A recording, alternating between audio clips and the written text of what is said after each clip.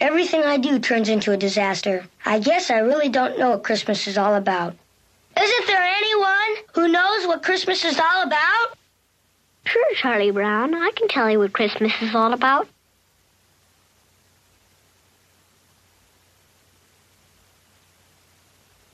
Lights, please. And there were in the same country shepherds, abiding in the field, keeping watch over their flock by night. And lo, the angel of the Lord came upon them. And the glory of the Lord shone round about them. And they were sore afraid. And the angel said unto them, Fear not. For behold, I bring you tidings of great joy, which shall be to all people. For unto you is born this day in the city of David a Savior, which is Christ the Lord. And this shall be a sign unto you. Ye shall find the babe wrapped in swaddling clothes, lying in a manger. And suddenly there was with the angel a multitude of the heavenly host praising God, and saying, Glory to God in the highest, and on earth peace, goodwill toward men.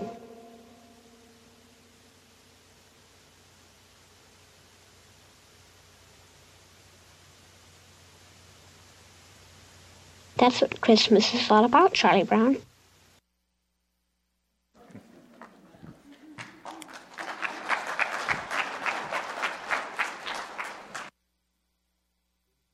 But I did not animate that. How many here are old enough to remember that? I'm not talking about Charlie Brown and Linus. I'm talking about the television right here. You remember those televisions? They kind of doubled as a H-bomb shelter. How many here are old enough to remember atom bomb drills? Anyone at all? Where you'd get under your desk. I don't know what that would do. You got hit by a hydrogen bomb, but apparently that desk was going to provide some level of protection. As I was putting that together, just a lot of fond memories there. Remember when TVs were furniture? And they were so heavy you couldn't move them. In fact, when they broke down, you didn't get rid of your television. You used it as a high-quality oak table to present family pictures or knickknacks and stuff like that. They weighed roughly 1,200 pounds, and they came equipped with 3 channels. And the remote control would last for roughly 15 to 18 years, because what was the remote control? Anyone? Your children. When you were young, it was your responsibility to sit 3 feet away from the television so you could turn the channel for your mom and dad when the Rockford Files went to commercial. This is not a personal experience for me, but you had to sit 3 feet from the television to be their remote control, and now they complain that you're too close to your screens all the time. They played the national anthem every night. And then the TV just stopped giving you stuff. How many here remember having to turn the TV on and the picture did not immediately come up?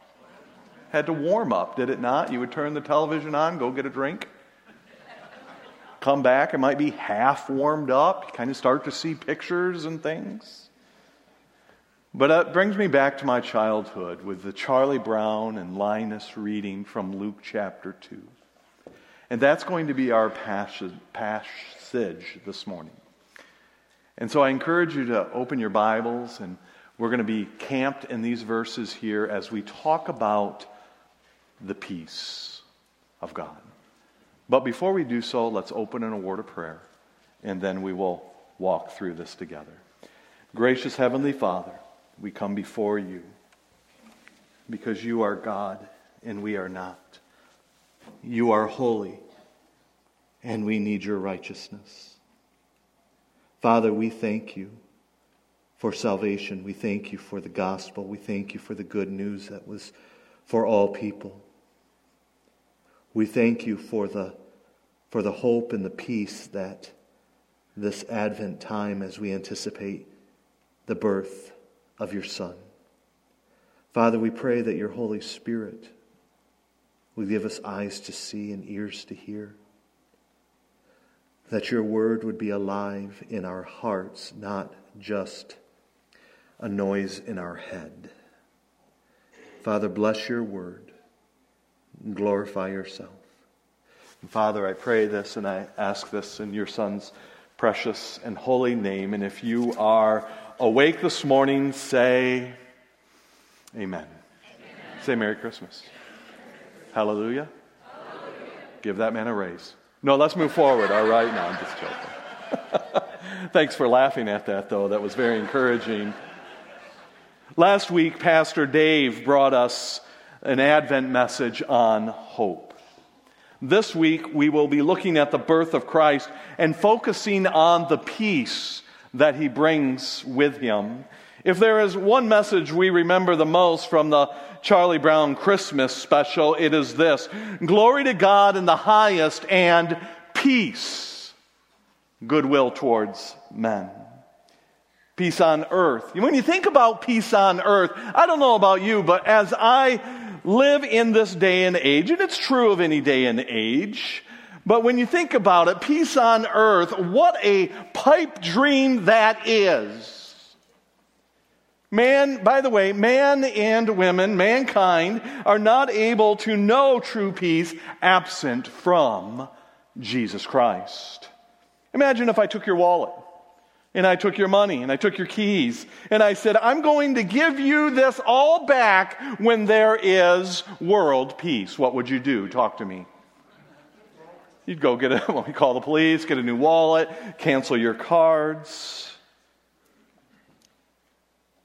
Today we will look at peace. True peace. Not a ceasefire. Not a pause in war. But peace between God and man. Today we're going to look at the difference between false peace and God's true peace, and we will unpack it with one of the most unlikely tools, and it's an exciting tool for those of you who are nerds. And this tool is the historical background of Roman culture when our Savior was born. We will start and end our study this morning with verse 18. And the shepherds made known the statements which had been told to them about this child from the angels. And all who heard the shepherd's message that came from the angels were stunned and amazed at the things that were told them by the shepherds. So with all this being said, let's jump into peace on earth from a historical, biblical background study of the Roman culture the day that Jesus was born. Does that not just warm your heart? Now, in those days, a decree went out from Caesar Augustus.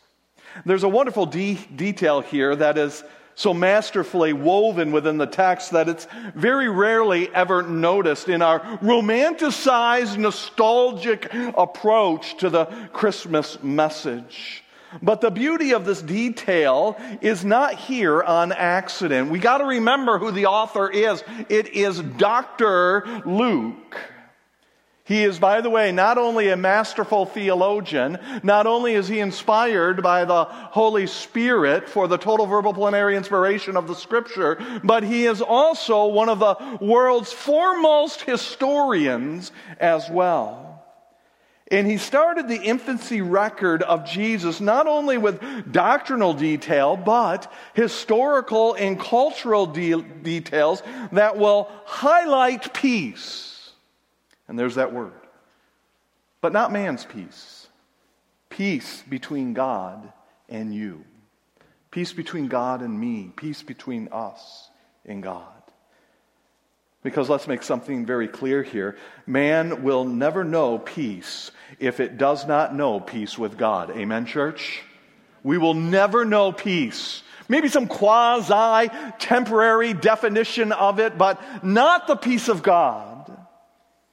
It says here that a decree from Caesar Augustus went out. So we're going to be looking at this historically. In order to fully appreciate Luke's historical and theological narrative, we must understand who the actors are on the stage of the world at this time. Caesar Augustus. His real name was Gaius Octavius, and he was born in September 23 of 63 BC. And by the way, he was adopted by the world-famous Julius Caesar in 44 BC. After the death of his adopted father, Julius Caesar, Octavius quickly adopted his adopted father's name and became known for this name. And get ready, how would you like to write this every time you have to sign a document? Gaius Julius Caesar Octavius. He used this power-filled name to consolidate power during this time. He attacked all of Rome's enemies so aggressively that the enemies of Rome, their generals, often committed suicide before the forces of Rome got to them. He defeated the forces of the world-famous Antony and Cleopatra so decisively that they too took their lives before he got to them. He was known at this time because of this power that was consolidated as the sole ruler of the Roman world, which was very close to all of the known world at this time. He was known as being pretty shrewd, very smart, having an ironclad administration committed, by the way, to public infrastructure. In fact, it was Octavius who was responsible for all the work that led to the phrase, "All roads lead to Rome." He was intelligent, decisive, bold. He was not afraid of taking risks. He was a patron of the arts. He began to create a legacy of peace and prosperity. The peace and prosperity that he brought during this time because of his power and his wisdom and his skill and his shrewdness became so well known that they gave it a name in Latin, which means Pax Romana. And it is here that we see for the very first time a man-made peace. A Pax Romana. But it was a man-made peace, and it's the same peace that we know today when it is between man and man. Woman to man, human to human. It was a dark peace. Let me put it in a more contemporary way that might ring in our ears a little bit clearer. It was likened to the Hitler peace that was in Germany during the rule of Hitler. He too brought some peace to Germany for a while. It was a peace, but it was his peace. It was the way he wanted it. It was a dark peace. Octavius' peace meant you were not to step out of line with what he demanded. If you stepped out, here's a question, I want you to answer it. During this time of peace, if you did not do what Octavius said that you should do, you would simply what? Anyone? You would die. You would go to jail. It was his peace. So forced was his peace that now grab this, 40 straight years there was no war in Rome. In fact, the Temple of War, which was the military storehouses of Octavius, were not opened. Where all of the armor and the spears and the weapons and the knives and the swords, all of that stuff and the chariots were unopened for 40 straight years. So powerful was his peace. So amazing was this time of forced peace that Rome erected a famous monument called Era Pacis Augustae, which in Latin literally means the altar of Augustan peace. Now he is so powerful that and this is an actual picture. By the way, you can go visit this today if you want. This is an altar of peace that was dedicated to Caesar Augustus. So feared and admired that in 27 BC, the Roman Senate decided to give Octavius a title that no one had ever had before him. No man, no woman, no child, no emperor ever were given this name. But because he was so powerful and so dark peaceful, they gave him the name Augustus, which is, by the way, a title that was set aside for only that of deities, of small g gods. Because the term Augustus means holy. He was holy. Then they gave him the word Caesar, which means emperor. With these two titles added together, his name became Holy Emperor.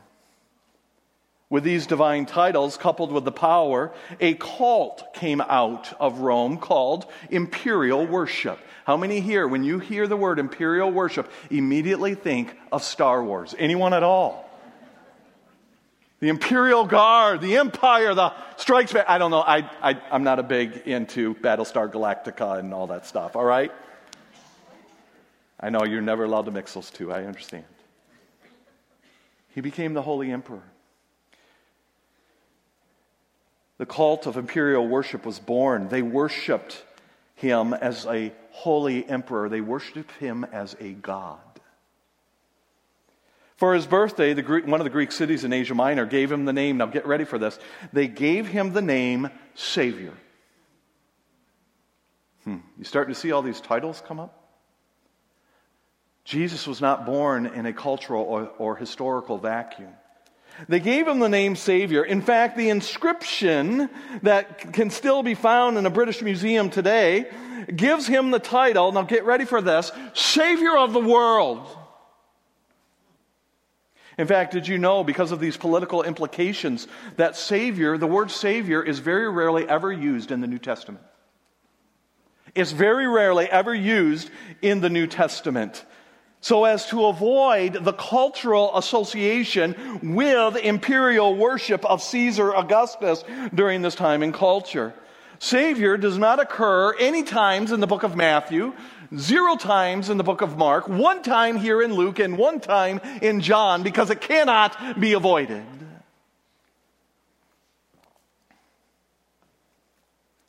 Culture can corrupt and impact completely change the association and the meaning of words. We all know this.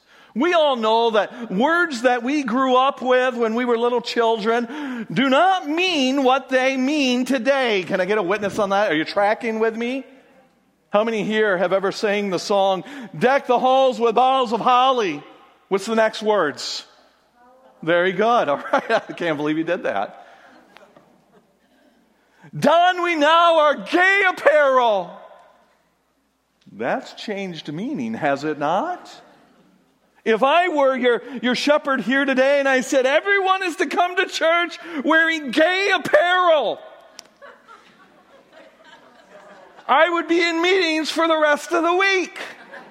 Now some of you go, I'm offended at that. You're helping my point here. Some of us are offended at this from different angles, which proves the point. Culture can corrupt and hijack the meaning of words. Here's another one, jihad. Jihad literally means striving towards a praiseworthy aim. A secondary meaning of jihad means to fight a war with evil in your own heart. Well, we would all agree by nature this is a good definition. Because of the current association with extremists and terrorism, none of us would ever get up in church and say, let us jihad the good jihad. Especially with gay apparel, all right? We would never do that. In fact, if we could strike that from the simulcast, that would be appreciated. You see the word Savior here.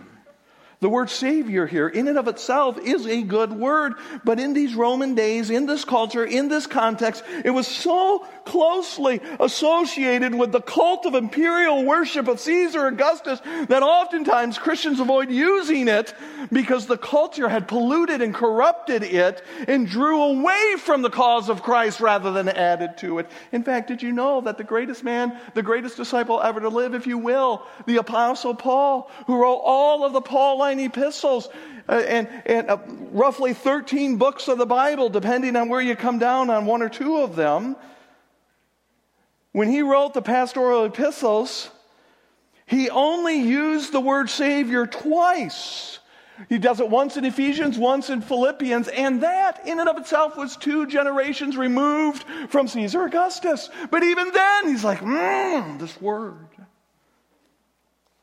So highly worshipped as the Savior and bestower of peace, Caesar Augustus, that a declaration was given. You're going to love this declaration. By the way, how many here are loving history right now? Are you enjoying history? Because we're about to press it into the flesh of God incarnate. All right? They made a declaration that can be found in the British Museum today, and it reads this: Augustus is the father of Rome, the Son of God, the Savior of all man, whose goodwill. Does it sound like a verse? I almost feel like Linus just said something like this. Whose goodwill will fill all men so that they ought to bring, look at that, sacrifices of peace to him. How many are thankful that God brings a sacrifice of peace for us? Amen? What a contrast in peace. So with all this being said, this is the fun part.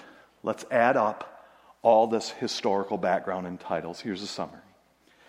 Octavius, Caesar Augustus, ruled in unrivaled supremacy. He was the holy, that's Augustus, Savior, city of Asia Minor gave him that, of the world, sent from God the Father, Zeus, mythological god, to deliver his people and bring, our subject today, peace, on which his goodwill rests on all men whom he is pleased to give it, and sacrifices ought to be brought to him. Now I want you to hold on to all those titles that are given to Caesar Augustus in the context and background, and I want you to look at the titles that are given to Jesus when the angels announce them to the shepherds. They say this, "Do not be afraid, for behold, I bring you the gospel, the good news," which is a familiar term to these ears, "of great joy, which will be for all people. For today in the city of David there has been born for you a Savior, who is Christ the Lord. Glory to God in the highest, and peace among men with whom he is pleased." I want you to notice that every title that is up there in this verse is a title that has been given to Caesar Augustus. This is no accident, and it is no coincidence. For with God there is neither. When the angels attribute the title of Savior to Jesus, let that not be missed. It was a direct challenge to the current political and cultural theology of imperial worship. The Savior of the world who brings peace is, and I love this, the Savior of the world, if you look up there on both those statements there, the Savior of the world who brings peace is not the holy, mighty Augustus in Rome, but rather an infant lying in a feeding trough in Bethlehem. Could there be a greater contrast in the peace of man versus the peace of God? What I want you to see here at this point is that the angels' announcements are not some off-the-cuff, announcement that they they got up in the heavens and like, what do we say? And they're like, I don't know, just say something. No, it was very purposeful. It was meaningful. It did not come in a vacuum. Now hold on to that. Hold on to that, and we will make it even more historical and monumental in a moment here. But is not God's word and the history and the fabric that is behind it rich beyond measure? We ought to study that so that we might make God larger in our lives and exalt him in our understanding of him. Verse 6 and 7 say this. And while they were there, Mary and Joseph, the days were accomplished for her to give birth, and she gave birth to her firstborn son, and she wrapped him. And I got to say it because I'm old school, swaddling clothes, and laid him in a manger because there was no room for them in the house in the inn. I want you to grab this contrast between the Savior of the world that brings peace, Caesar Augustus, and the Savior of the world who brings peace, Son of God. The contrast. No angels singing, no heaven's trumpet, no Holy Spirit descending like a dove, just the cold, hard earth with the smell of birth mixed with the stench of manure. The Son of God was born into the trembling hands of a peasant carpenter, slippery with blood, met by the cold air of the autumn night. And in that eternal moment, another Savior was born. And the world now has two Saviors in it, but they could not be more different from one another. Joseph and Mary clean Jesus the best they can in the light of the fire and the lamp, and they wrap him like a mummy in swaddling clothes and lay the Savior of the world in the feeding trough.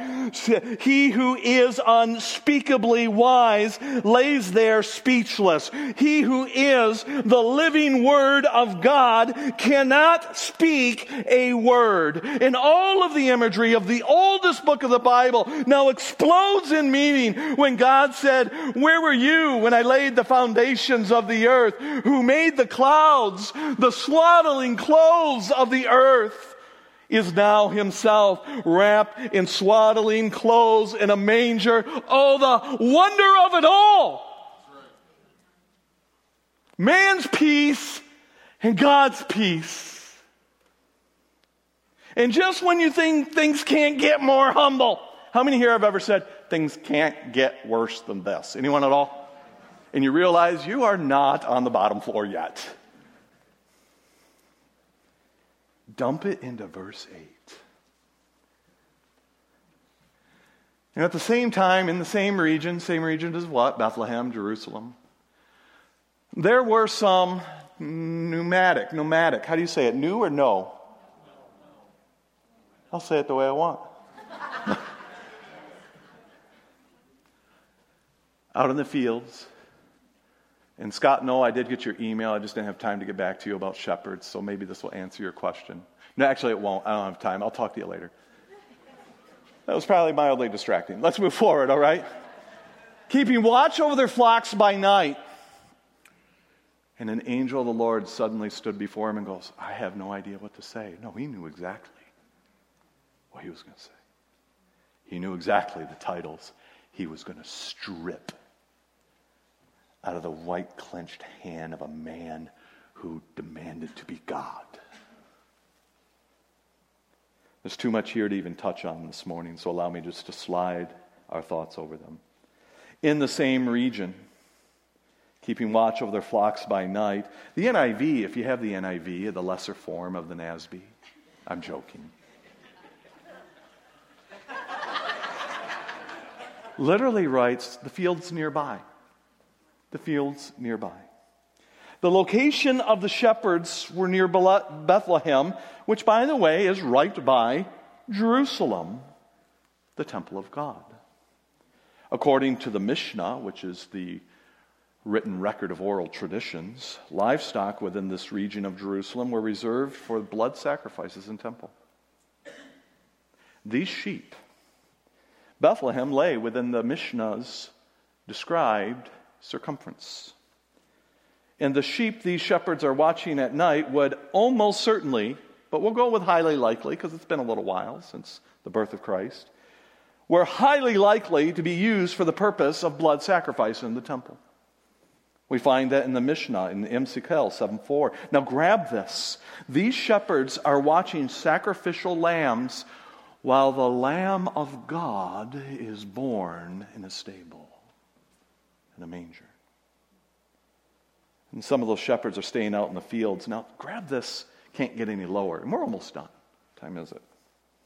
I'll take my time. We're good. Nomadic shepherds who spent their lives separated from human communities and culture were known for being thieves and robbers. They were unethical and immoral. They were often lonely travelers, absent of family.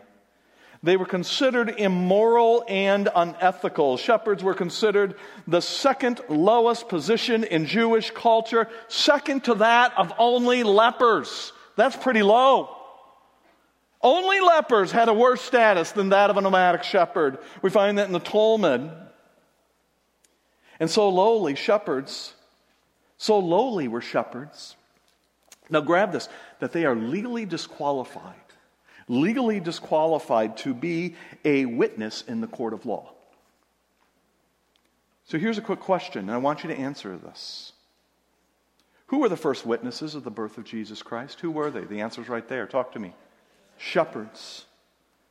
These angels brought the news of now grab these things here. He brought the news of the real Savior to those who are watching sacrificial lambs, who are the least among men. Not many of you are wise, not many of you are noble, to be witnesses in a world that will never believe them. How marvelous is the foreshadow of the gospel of the feet who bring good news. And now that we know all of this historical background, and we lick our teeth with that, we can now only begin to truly understand the angel's announcements. Do not be afraid, for behold, I bring you the gospel of great joy, which will be for all people, not just Romans. For today, in the city of David, there is born to you. Notice, today, not in BC, in the city of David, not in Rome, there has been born to you a Savior, not just a generic Savior, who is Christ the Lord. Glory to God in the highest, and on earth there's the word peace. Real peace towards men whom He is pleased. Let's wrap this up. Church, let us not miss the message here. For only in understanding these words through the ears of the original recipients can we correctly apply it in our lives today. And here is what just falls off the page now that we know more details around it. The good news, the gospel, is not when man abuses power, but rather it is the sacrificial love and the gospel of Jesus Christ. Here's one, and if you will agree with this one, please affirm it with an amen. Salvation is not found in human government, but rather in Christ's atonement. Amen? Our salvation is not in Washington. Praise Jesus.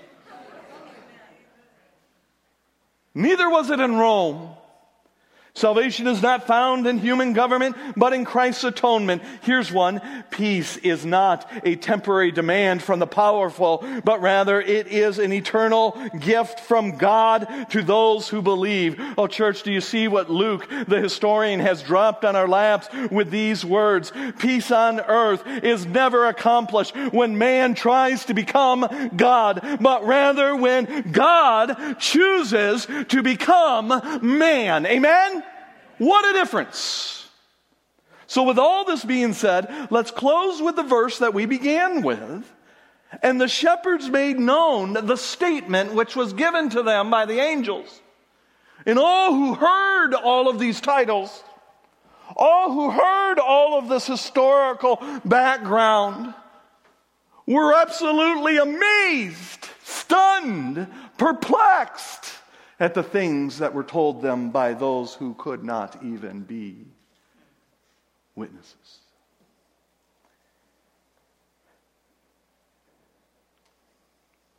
I want you to remember all the titles of Augustus that have been attributed now to Jesus.